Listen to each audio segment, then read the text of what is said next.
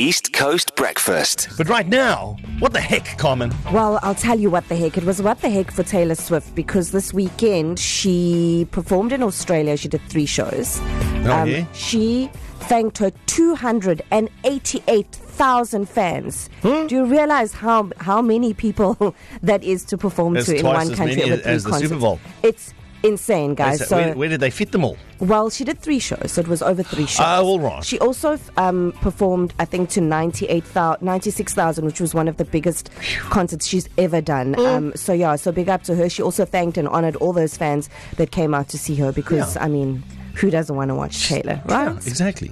Okay, then you'll remember not only did she take over the Super Bowl, Usher happened to be there, and he was going to have Justin on stage with him during the Super Bowl. But yeah, what happened there? Yeah, so look, the speculation's been wild, but he says that Justin wasn't a guest alongside the others during his Super Bowl halftime show, and he wasn't seeing it, he wasn't feeling it, he wasn't in the mood for it.